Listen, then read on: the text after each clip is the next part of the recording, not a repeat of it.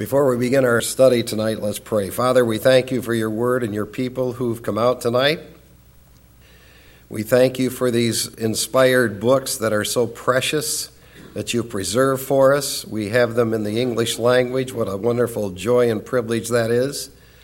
As we begin to embark on this new journey through this book, we pray that you would go before us and make this a very profitable study. We pray that you would use this book to accomplish things in our minds and hearts and lives. And for that, we will thank you. In Jesus' name, amen.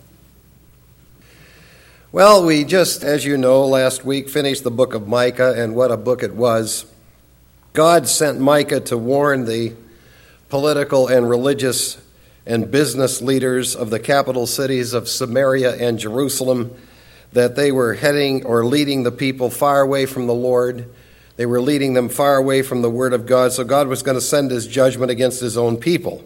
Instead of these leaders directing the people to be serious about God and his Word, they kept leading the people away from God. They led them straight into judgment. They kept telling the people that everything was okay in their relationship with God. They were telling the people that they were living in the land of the free and the home of the blessed. And all they had to do was basically enjoy life. They were at peace with God, even though they were involved in idolatrous and immoral things, and they were greedy and corrupt.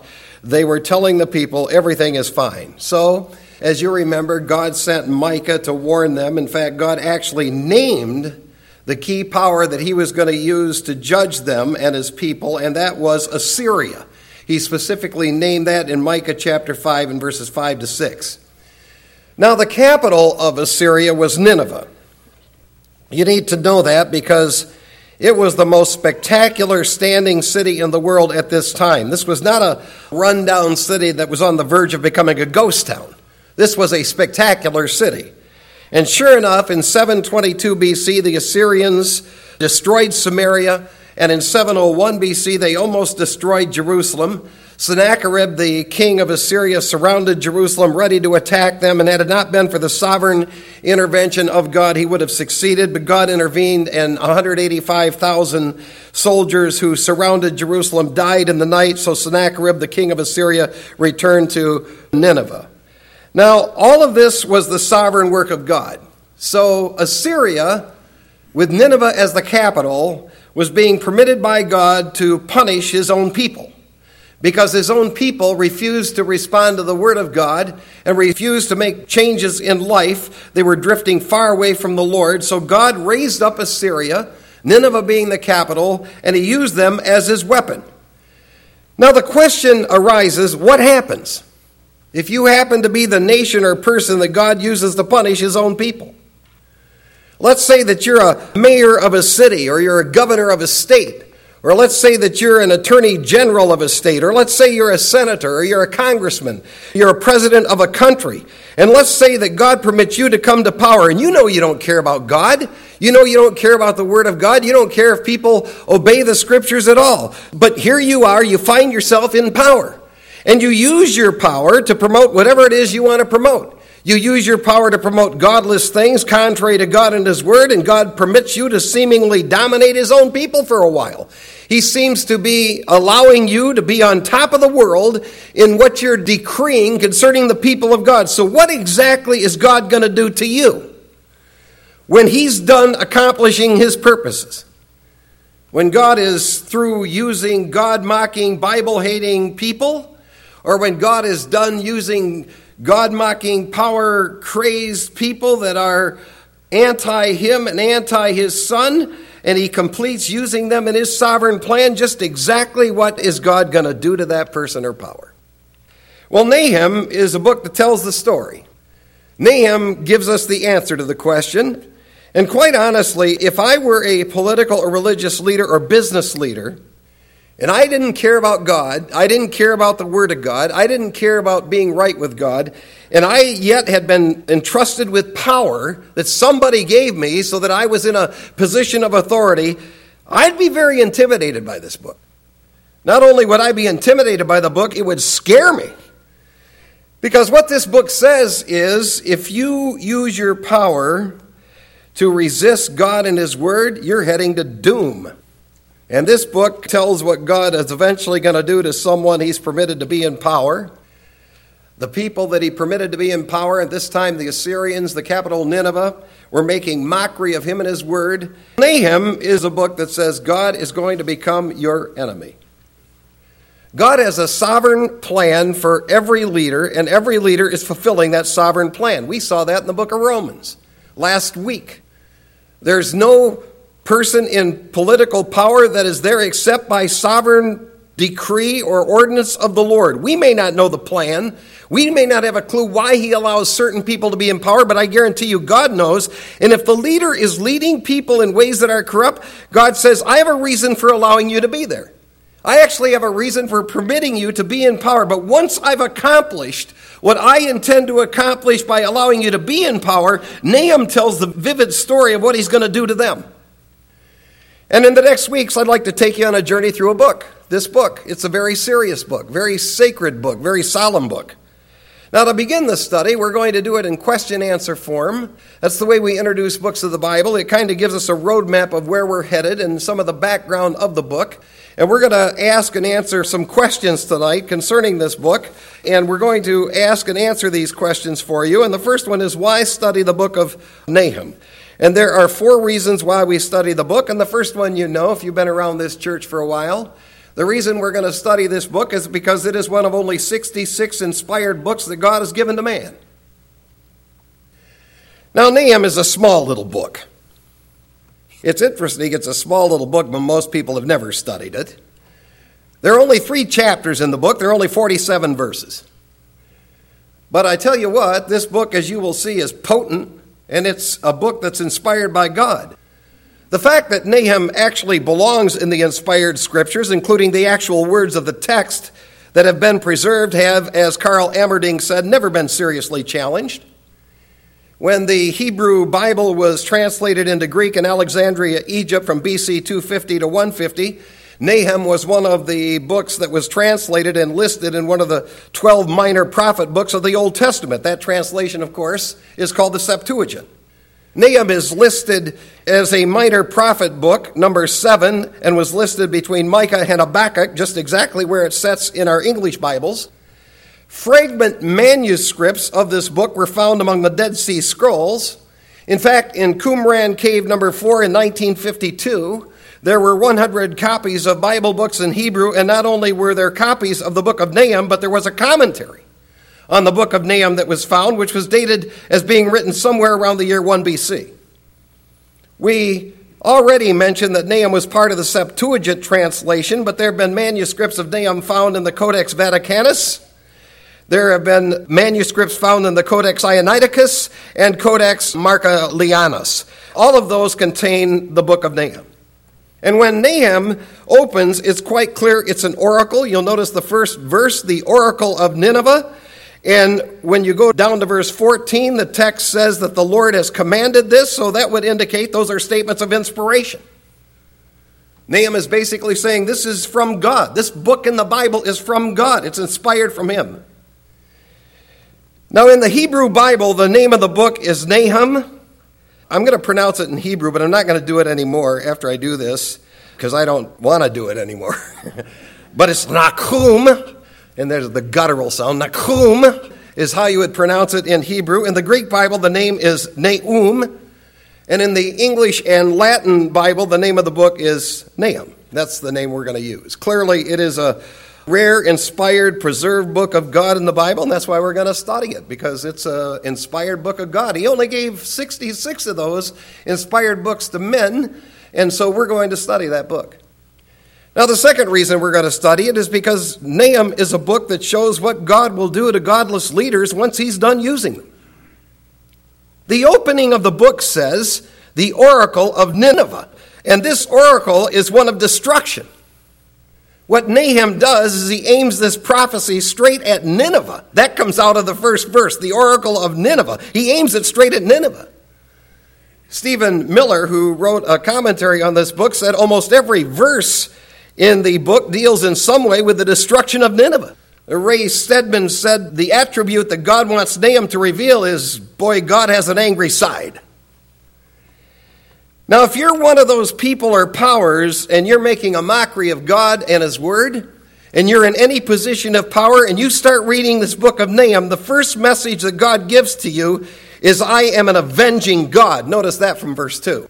I'm a jealous and avenging God. I'm an avenging God. God wants people to understand I have that side to me.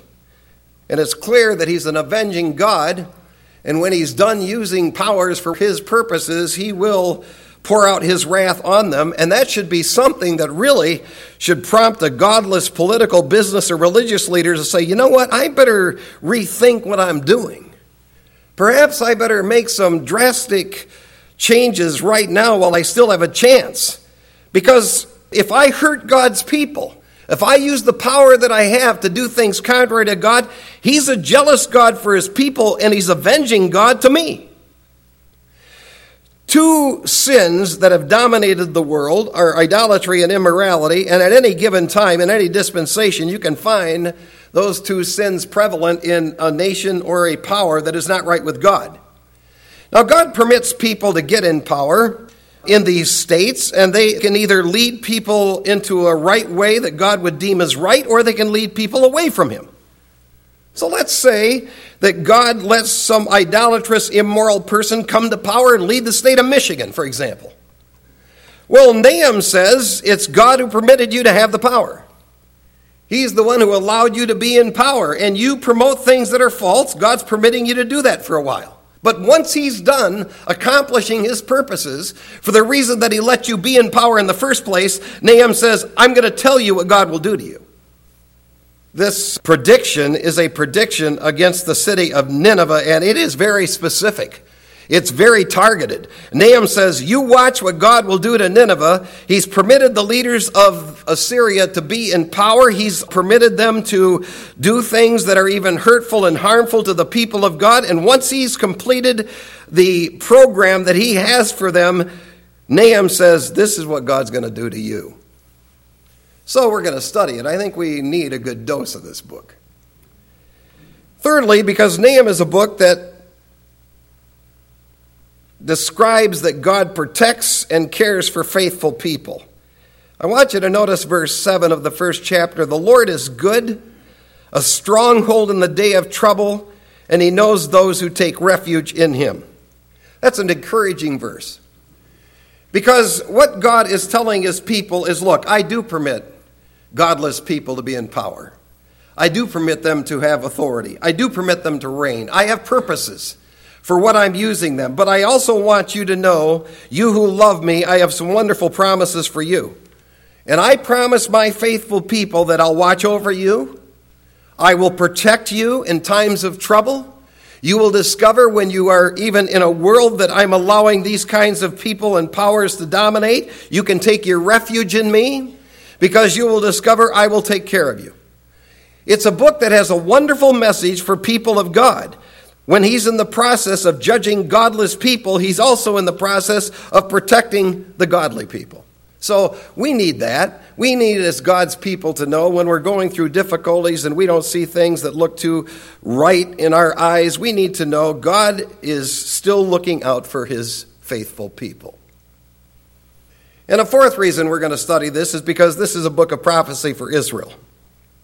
Israel is promised that one day she will be in her land, and not one wicked person will ever be in her land again. Notice in the first chapter in verse 15, behold, on the mountains the feet of him who brings good news, who announces peace. Celebrate your feast, O Judah. Pay your vows, for never again will the wicked one pass through you. He is cut off completely. And if you drop down to verse 2 of chapter 2, for the Lord will restore the splendor of Jacob. Man, what a book for Israel. What a book for Israel. He's allowed Gentile powers to dominate her for years. But here's what he promises. When I get done with that program with the Gentiles, when the times of the Gentiles have been complete, I'm going to do some wonderful things for the nation Israel. He's a jealous God. He's an avenging God. He's a good God for his people, and he'll do great things for Israel. So for those reasons, we're going to study this book of Nahum. Now the next question is, who is Nahum? Nahum doesn't give us a lot of information about himself. He gives us his name, Nahum, in verse 1, the oracle of Nineveh, the book of the vision of Nahum, the Elkoshite. His name means comforter or consolation. It's interesting because the message that he's going to present is not going to be a comfort to the enemies of God. The message that he will present will be great comfort to the people of God, but it certainly is not going to be a comforting message that he's going to give concerning Nineveh or Assyria. We learned that he was an Elkoshite, and that's really all we know about him. Apparently he was a prophet who was from Elkosh. Now, since I'm preaching this in September, and I lived in the West for many years, and I usually hunted elk in the Rocky Mountains in the month of September in Wyoming, I like to think that Nahum, coming from Elkosh, was an elk hunter. Now, I'm just making that part of it up. I can tell you this about him. He wasn't a timid guy.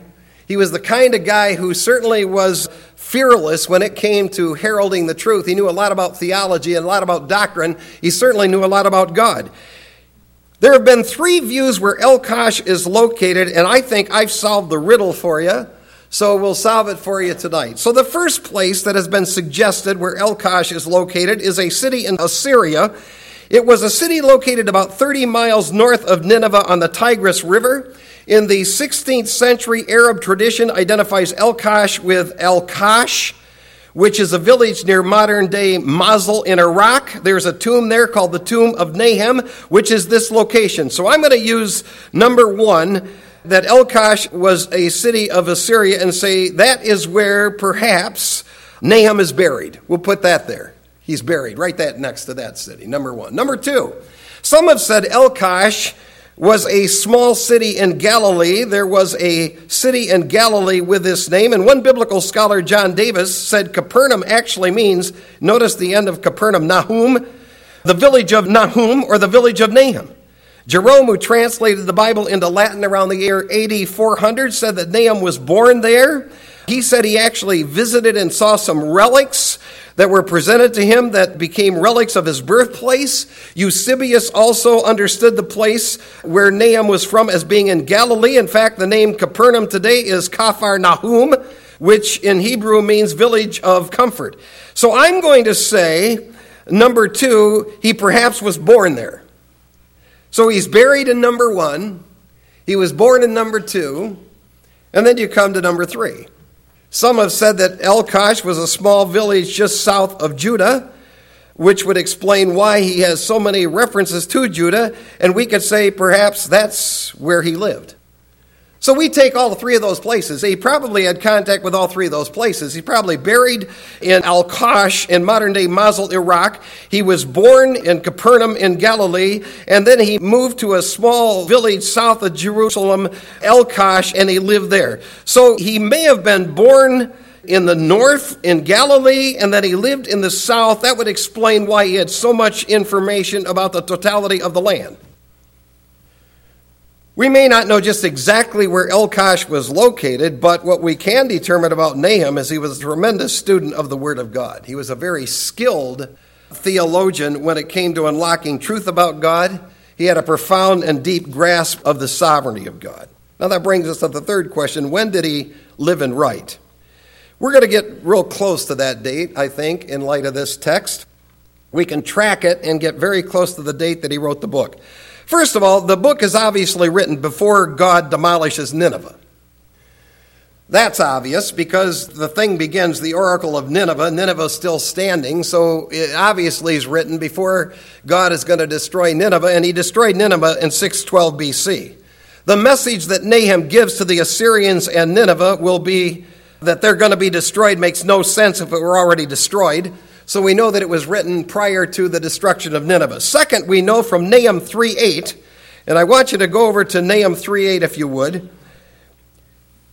Are you better than Nahum, which was situated by the waters of the Nile, with water surrounding her, whose rampart was sea, whose wall consisted of the sea? We know from that statement there that Nahum had been destroyed at the time that Nahum wrote, because he basically uses that as an illustration to say, you're no better than that city, and you're no better than what God's going to do to that city. That's the argument that he's using there, which makes the date 663 BC, because that's when Nahum was destroyed.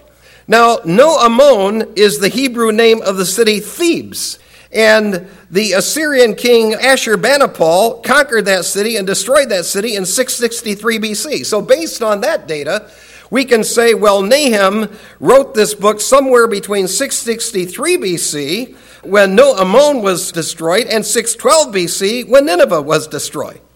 Since we have no mention in this book of the Medes and the Persians, they're not in the picture. They came to power in 645 BC, and we have no mention of the Babylonians, who came to power in 626 BC. We can assume that Nahum was written somewhere around the year 650 to 645 BC, and that's pretty close. That's zeroing in on the time frame of when he wrote. Nahum wrote shortly after Micah, and he wrote shortly before Zephaniah, Jeremiah, and Habakkuk. Now we know that when Jonah preached to Nineveh about 100 years before it was destroyed, Nineveh repented, and that made Jonah mad. About a year or two before Jonah went and preached to Nineveh, Assyria had gone in to Israel in the north and had devastated that land. And as a result of that, Jonah saw Nineveh and Assyria as just being the enemy of God, the enemy of God's people, and he wanted God to wipe them out. That's what made him mad. I mean, Jonah, 100 years before Nahum writes, he's in that city mad. That's what put him on the run. He said, I'm not going to that city and telling them they can repent. So he gets on a boat. You know the story of Jonah, and he heads out to sea. He's not about to go to that city and preach. That's what made Jonah mad. Well, what we need to understand, or what Jonah needed to understand, is that God was angry with Nineveh, but God's anger is a slow boil. It takes a while. This is something God's people need to understand about God. In fact, notice verse 3 of chapter 1. The Lord is slow to anger and great in power. So God was angry with what Nineveh was doing, but when Jonah went to the city and preached and the city repented, he gave them about 100-year reprieve. But now they were back right to their old ways. That was short-lived, and as a result of that, Nahum prophesied 100 years after Jonah what God was going to do to Nineveh. And as you'll see, he did do it. Which brings us to the fourth question, what was Nineveh like? Now, Nineveh is first mentioned in the Bible in Genesis chapter 10. It was a city that was built by Nimrod, who actually went to Assyria and built it. There have been inscriptions found that say the city was built in 2300 BC. Nineveh was the greatest capital city of the Assyrian Empire. It flourished for about 200 years. From about the year 800 to 612 BC, it was the greatest city in the world. Nineveh was located on the bank of the Tigris River. As I mentioned, about 100 years before Nahum wrote this, Jonah called Nineveh a great city. When he went there, he called it a great city. The Tigris River was a western and southern border of the city. There was a wall that was 8 miles long that formed the northern and eastern boundaries. The city was 3 miles wide, 8 miles long inside the walls. And the suburbia areas extended 14 miles north, 20 miles south. The city was so large, if you remember the book of Jonah, it took him 3 days. 3 days just to walk through the city, telling people that God was going to destroy the city if they didn't repent. And of course, you know the story, they repented. God said at that time when Jonah was there that there were 120,000 children that were living inside Nineveh that were not old enough to tell their right hand from their left hand, and many animals that were there. So you can assume just from those numbers that this city had somewhere between 600,000 and 1 million people in it. Now, the predictions that Nahum makes about what God is going to do to this city are astounding when you consider the grandeur of the city that's standing when Nahum makes these predictions. I mean, when Nahum makes this prediction, she's in the epitome of her power. She's not some rundown city. This is the greatest city of the world. This is the big time. This is the big city. And it was a city that was dedicated to the goddess Ishtar, which was a goddess of love and sensuality and fertility. It was a city that was known for idolatry. It was a city that was known for immorality. It was brutal. It was a bloody city. As we mentioned, it was built in 2300 BC by Nimrod. It was referred to by the king of Babylon. The city was expanded by the Assyrian king Tiglath-Pileser. Tiglath-Pileser called himself king of the world. He called himself king of the world in about 1000 BC. The city had a palace of Ashur-Nasir-Pal. It was a palace of Sargon II. It was the military base of Shalmaneser III, who was a brutal military man. In fact, he had monuments in the city that contained the names of Jehu and Ahab that were both found within the city. And the city received treasures and a great library. When Ashur-Banipal defeated Thebes in Egypt in 663 BC, he brought treasures to Nineveh from Thebes, Babylon, and Susa. They had a library with 20,000 tablets in it. I mean, this place was spectacular. So for a prophet like Nahum to step up and say, I'm going to tell you what God's going to do to you. I mean, you would look at him and you'd say, are you crazy? This is the most spectacular city in the world. Elliot Johnson observed Nineveh was the capital of one of the cruelest, vilest, most powerful, most idolatrous empires in the world. When the Ninevite Ashur-Nasir-Pal had a military victory, he wrote, I stormed the mountain peaks and took them. In the midst of the mighty mountain, I slaughtered them. With their blood, I dyed the mountain red like wool. The heads of their warriors I cut off, and I formed them into a pillar over against the city. Their young men and their maids burned in the fire. In another account that was given by Shalmaneser III, he said, a pyramid of heads I reared in front of his city. Their youths and maidens I burn up in the flames.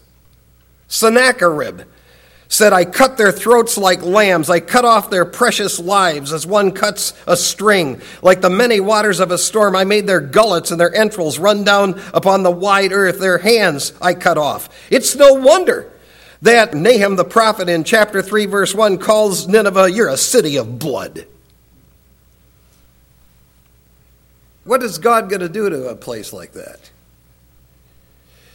Where you just are known for doing evil, corrupt things, killing innocent life, slaughtering people, slaughtering babies through abortion. What do you think God's going to do to a power like that? Think he's going to turn his head and let it go? He'll simmer. He'll simmer wrath. This was a big-time city. Don't kid yourself. When Nahum steps up to the plate and issues this prophecy, this was a powerful, intimidating city. God says, you're nothing to me, and I'll bring you down. And when Alexander the Great fought a battle near the area of Nineveh in 331 BC, just a little over 300 years after Nahum makes this prediction, he didn't even know there'd been a city there. Flood waters that apparently washed the city away, something that Nahum will actually predict in the book. In fact, it wasn't until 1850 AD that the ruins of Nineveh were discovered by archaeologists. Before they discovered those ruins, liberal commentators didn't even believe Nineveh existed. And today, the area, although you can see a few of the things that they've uncovered, archaeology has uncovered, it's called the Mound of Many Sheep. Man, I guess God did do to Nineveh what Nahum said he was going to do. I mean, Nahum comes along and said, he's had enough of you. He's let you be in power, you've misused your power. So he has been simmering, he's slow to anger, but when he reaches the boiling point, he comes in, he doesn't care who the power is, how big the power is, they're going down, they're going out. And that's exactly what happened to this city. And you'll see it come to life in the book. The fifth question is, what's the theme of the book of Nahum? Well, the theme of Nahum is quite easy to decipher. The oracle is given against Nineveh from an avenging God. In chapter 1, verses 1 and 2, God says, I'm going to make a complete end of Nineveh. In chapter 1, verse 9, God says in chapter 1, verse 14, I'm going to destroy her idols and her memory. In chapter 2, verse 8, God says, I'm going to put Nineveh to flight. In chapter 2, verse 13, God says, I'm going to burn up the military. In chapter 2, verse 13, God says, I will prevent Nineveh from having a voice anywhere in the world again. Never again will she have any clout or any authority anywhere. In chapter 3, verse 13 and 15, he said, I'm going to burn Nineveh and the people in it. That's the message Nahum has to take to Nineveh. So we could say the theme of the book is God is in sovereign control of evil power, and he permits them for a while to come to power. He has purposes. He'll even permit them for a while to dominate his own people, but once he's accomplished those purposes for his people, He will use that same sovereign power to totally destroy those who made a mockery of him and his word. What God wanted to do by raising up Nahum is he wanted to comfort his people with the knowledge that godless leaders and tormentors are going to soon be gone. He lets them have their shining moment in the sun. But God says, I want you to understand this if you're my people. There's a justice side to me. And it's true, I'm slow to anger, but I'm great in power. I allow these leaders to come to positions of power for my purposes, and if they do not use their power in ways that please me, it'll be just a matter of time, and I will wipe them out. Now that's what made Jonah mad, because it wasn't happening fast enough. He doesn't even want to go to Nineveh and warn them of this. He basically, 100 years before this happens, said, I'm not going there telling them that. I want you to destroy them. I want you to wipe them out. God says, no, this will be my way, my time. But what God's people can discover through life is in times of trouble, he will take care of faithful people. He's our refuge. And those people who do horrible things, they do immoral things, and they think they're getting away with it. This book of Nahum says, no, you're not. Oh, you may have a little time to exist, but you have a bullseye target on you.